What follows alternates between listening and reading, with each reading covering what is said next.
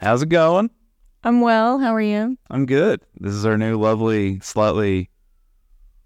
Is it PC to say ghetto audio setup? No, it's not okay. We're not allowed to say it. It's our. But there's something not fancy about our audio setup. It's fancy. It could use some cable management and a little TLC for in some areas, but we got two mics. It seems to be recording. Audition hasn't rebelled yet. Give it 5 minutes, but Yeah. Also, this is at our kitchen table, and it's going to be a pain to redo this every time. But yeah. Eventually, I need to get a mic arm for this too. I feel like that would simplify the process. if only we had like an office, that would be cool. Yeah, but I mean, I'm getting better. My setup time today wasn't terrible. It was honestly, I spent more time arguing with Adobe products than I did actually setting up the hardware. So. You did. Any hoodle, we are here for RNC Watch TV to discuss television, and we recently finished. Google's trying to interject itself into the conversation. This is an RC conversation. Very rude. So G your way out. Okay. Anyway, sorry. Yeah. So we finished up. I was gonna say Bill and Ted. Ted Lasso. Very nice season ending. One of the best wrap-up episodes I've ever seen, to be honest. I was super impressed. Oh yeah, no, I was pleasantly surprised. Like it was a really, really good. It was a proper way to end that arc. I think one of my favorite parts was when they did the video and then all of the players are crying on the field. That was really funny. I love that. The musical, the so long farewell. I also thought, yeah, that was good too. I was about to say, even though we both hate musicals, I can allow for that one. That one was good. Okay, we don't hate musicals. We feel the same way, which is if we're watching a musical, like an actual musical, we're having a good time. But if you say, do you want to watch a musical? We're pretty much always going to say no. And anytime we're watching a TV show and the characters start singing, we're both like, I'm like, why? I didn't sign up for this. I just wanted the next episode on whatever random show I'm watching. It's kind of like I like live music, but if I'm at a bar to catch up with a friend and a band starts setting up, I'm just like annoyed because I'm like, I'm here to talk with my friend. Same for a TV show. It's like, I'm here to hear these characters talk, not sing. Anyway. Yeah, no, I totally get it. I like the analogy for meeting a friend at a bar and then a band sets up. That's the worst. But that's how I feel when the TV show that I was expecting gets interrupted by song and dance. I can't remember how it worked out with Keely though. I mean, I like that she kicked them both out of her house. That was funny and correct. But I don't know if it ever did that really wrap up? I feel like that was honestly the end of it. If I remember correctly. I may be wrong, but I don't think that she got back with either of them after that. I think that was the end of her relationship arc. I loved the Rebecca's a stepmom. Oh, yeah. The whole, you're going to be a mom, and she's, mad because she's past her childbearing age, and then... I thought that was a really nice touch at the end when she bumped into the dude at the airport. Yeah. And, the little girl. Yeah. I'm all for positive depictions of quote-unquote alternative family arrangements. No, that was a really good touch. Yeah, okay. So any more to say about Lasso? No, it was just a really, really pleasant ending. Rupert got what he had coming to him. I like that Nathan's back with the team.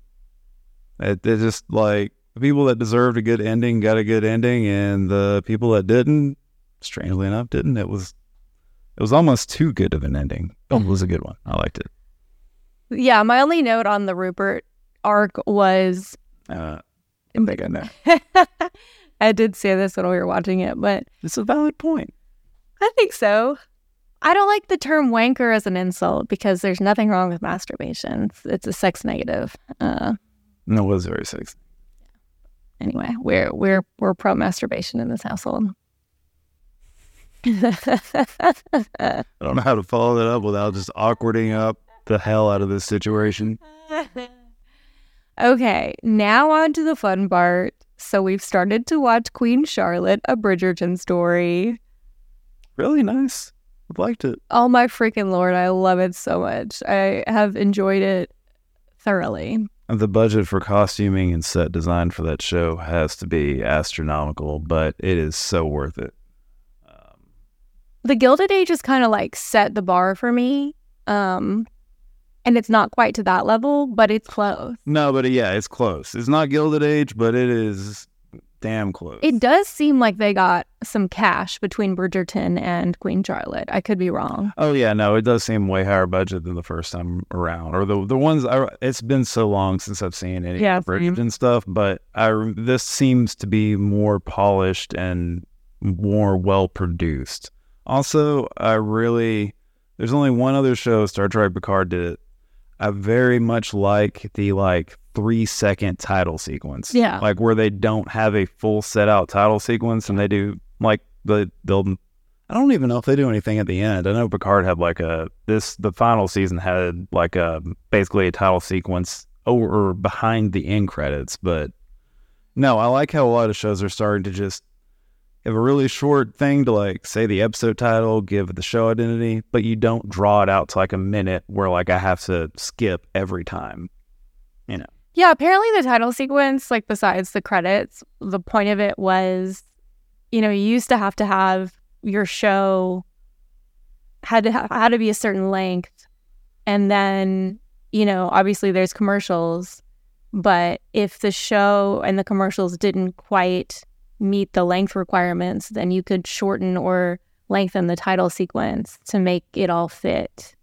And I thought that was really interesting. That explains a lot of stuff. Yeah, so it's like a relic of the broadcast era. But in the streaming era, having a long title sequence is really just annoying. It just means you have to have your remote near you, or in some cases, I forget which ones. I feel like there's some streaming service or maybe some shows where you can't skip it, and that makes me... I think Apple TV won't let you skip it. No, that seems wrong. I don't know. Anyway. I think it won't let us skip... Well, no, yeah, it'll let us skip the title sequences. It shows the very, very end, it'll offset it by 3 seconds. Yeah. That's one thing I've noticed. They'll still get the logo staying in, but they'll let you skip most of it. Yeah. Anyway, yeah, I've really enjoyed it. I appreciate the short title sequence. It's been a while actually since I've done this, but I'm kind of still doing it. So I had a very long phase starting in pandemic where I was reading a lot of medieval and Renaissance European history books. And now I'm reading The Path to Power about Lyndon Johnson. So it's still history, but it's much more modern.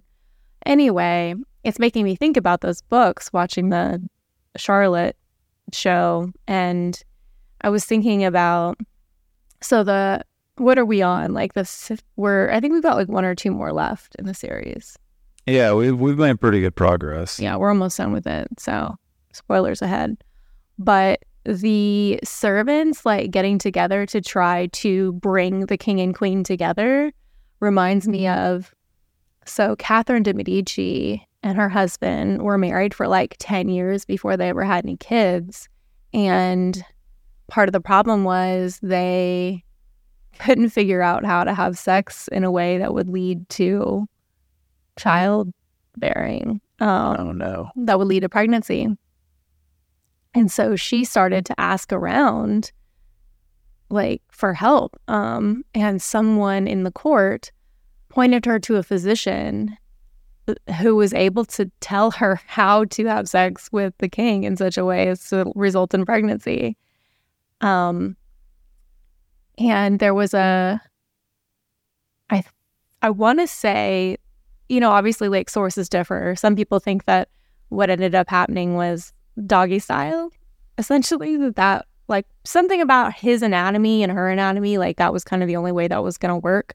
And then others, we can't know for sure, what the actual answer was, which sucks. I wish that had more documentation, because what an interesting question. But apparently there is actual historical precedent for people in the court getting together to try to fix royal romance problems. I never would have thought about that. Yeah. I took other notes. You took a lot of I notes. took a lot of notes, yeah. I'm going to get eviscerated in the comments for this episode. All right. just bring it. Or, I mean, I'm going to give people more fodder for the evisceration. But, yeah, I think it's interesting. Like, so we were doing a little bit of, like, YouTubing on the real George and Charlotte. And apparently the real George really did socially isolate the real Charlotte. I mean, it definitely, like, struck me when, you know, Charlotte's eating her meals by herself. Like, why doesn't she have a friend around, you know, if he's not going to be around? And in most royal courts in medieval and Renaissance Europe were crowded. There were a lot of people around all the time. And so there wasn't a lot of loneliness for the monarchs. I mean, being a monarch is kind of inherently lonely in that even though you have a lot of people around, like you're having an experience that is quite different from theirs. And there's a certain amount of remove that the hierarchy and the customs require, but you're not alone. You're not physically alone. But apparently Charlotte was kind of alone, which is, again, unusual and sucks. And I think it's also like, I think American culture equates loneliness with romance, and I think that's really unfortunate.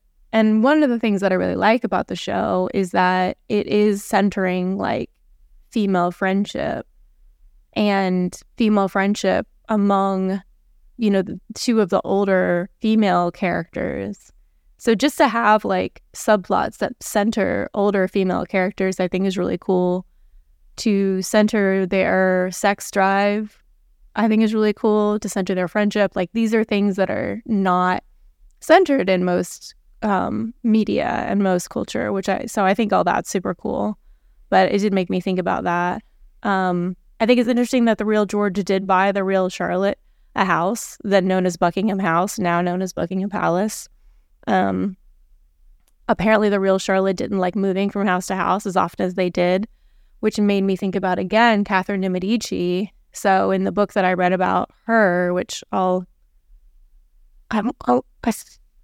think, I forget what it's called. Maybe Catherine de Medici, I'm not sure, but I can find it if people want to know. But anyway, they talked about the reason that they had to move, royal courts had to move from house to house, is that in any one house, you're going to have a lot of people, and you're not going to have indoor plumbing or any way to deal with trash. So after a few weeks, the shit and trash pile up to an extent that it stinks and it is unsafe. Like, it's unhygienic. And so, like, basically the court has to then leave for a new house, and then the servants clean it up to an extent, but then to an extent things just decompose. And then by the time you get back to the house you were at, like, the shit and garbage has just decomposed to a point where it doesn't bother you and it's not a safety hazard anymore. And that's why they moved around so much. I never thought about that. Nor did I. I was like, why? I wondered. I'm like, why are they moving around so much? Seems like a real pain in the ass. Well, it's expensive and time consuming. I mean, they're having to move in horse-drawn carriages. But that's why they did it. And I think there was probably weather considerations as well. But I mean, it's all fucking northern Europe. It's just cold as shit everywhere. Yeah. Yeah. And then, oh my gosh, the whole subplot with the guy who's treating the king was so interesting. That dude is just a freaking sadist. Seemingly, I'm super curious about like how true to life any of that is. Yeah. It's kind of weird that like the things that we have been listening to haven't mentioned it. But that doesn't mean it's not, you know, there's no truth to it. I just really don't know. Yeah, that's one thing that I'd like to actually research and see if there is any truth, because if so, Jesus. I do think it's interesting. Like, it got me thinking about one of the problems with mental health and with like disciplining your children is that people are so different. You know, like a lot of people you just, like, a lot of kids, you just need to be like, oh, like, have you thought about doing it this way? And they'll be like, oh, yeah, that's a good idea. And they'll just, like, act the way you want them to. And then you have, like, on the other end of the spectrum, sociopaths or, like, psychopaths. I remember reading this story about psychopaths, and essentially, like, you have to punish, like, there has to be punishment and reward. Like, there's no conscience. So the only way to get them to act in a pro-social way is for there to be bad consequences when they act antisocial and rewards when they act pro-social. So, you know, it's hard to say. Another interesting fact is that when you look at what works as far as, like, therapy for mental wellness, the modality, the talent of the therapist's amount of training, the therapist's experience, all of that is less important than the affinity between the therapist and the patient. That, like, the quality of the relationship is more important than any of those other factors for how effective the therapy is. Yeah, I mean, it's not terribly... It was surprising that was, like, that it was true to that extent, but it wasn't surprising to me that it was important. But it was surprising to me that it was more important than all of those other factors. Anyway, the point is, people are individual. And then the last thing I was thinking about was the one thing that really bothers me about the whole Bridgerton project is that it seems like there's this... I think that women will be attracted to men who are, I mean, they feel like they need to chase, right? So, like, the whole time, Charlotte is chasing, not the whole time, but most of the show, Charlotte is chasing the king, sometimes literally. Yeah. But always metaphorically, like, pursuing him, like, trying to understand him, trying to know him, trying to be close to him. And I think that there's this fantasy that women tend to have that the show exemplifies, that, you know, he's running away from you, not because he's not interested or because he doesn't love you, but because there's some barrier in y'all's way, like this promise that he's made to his dad and the Bridgerton, or about his dad and the Bridgerton thing, or, you know, it's actually, in this show, he's actually rejected her because he loves her so much that he doesn't want to, you know, be rejected by her or upset her or put her in danger. And I mean, there's nothing wrong with fantasy, but it's just, I also just want to be like, okay, but in real life, if he's acting like that, like, there's probably not some hidden explanation that's like, he really loves you. Like, he's probably just not that interested. Right. Yeah, like... Yeah. It seems to be exemplifying very unhealthy relationship dynamics. Right. Or promoting them, or... I don't know if it's promoting, but like... what's the word I'm looking for? Like, it's idealizing... It's a fantasy, I guess, is what I'm trying to say. Like, this is not how real life works most of the time. And people are allowed to have fantasies. It's not on fiction to, like, accurately represent relational dynamics, just like it's not on superhero movies to accurately represent what, you know, humans are physically capable of, right? Like, we can differentiate fantasy from reality. But especially if you're, like, a young girl, I guess I just want to, like, be like, yo, dog, just so you know. This ain't it. This ain't it. But anyway, those are my thoughts. I'm really enjoying it. Yeah, I'm excited to see how it ends. I'd like to actually go back at some point and watch some of the other, or the older seasons of Bridgerton itself, because, well, there's been enough time since watching this and watching Bridgerton itself that, like, I've forgotten most of the Bridgerton storylines, but they're coming back slowly as they go into, like, the flash forwards where it's showing the characters as they were in Bridgerton. It's kind of filling in the gaps, but yeah. Anyway, thanks for tuning in. See you soon.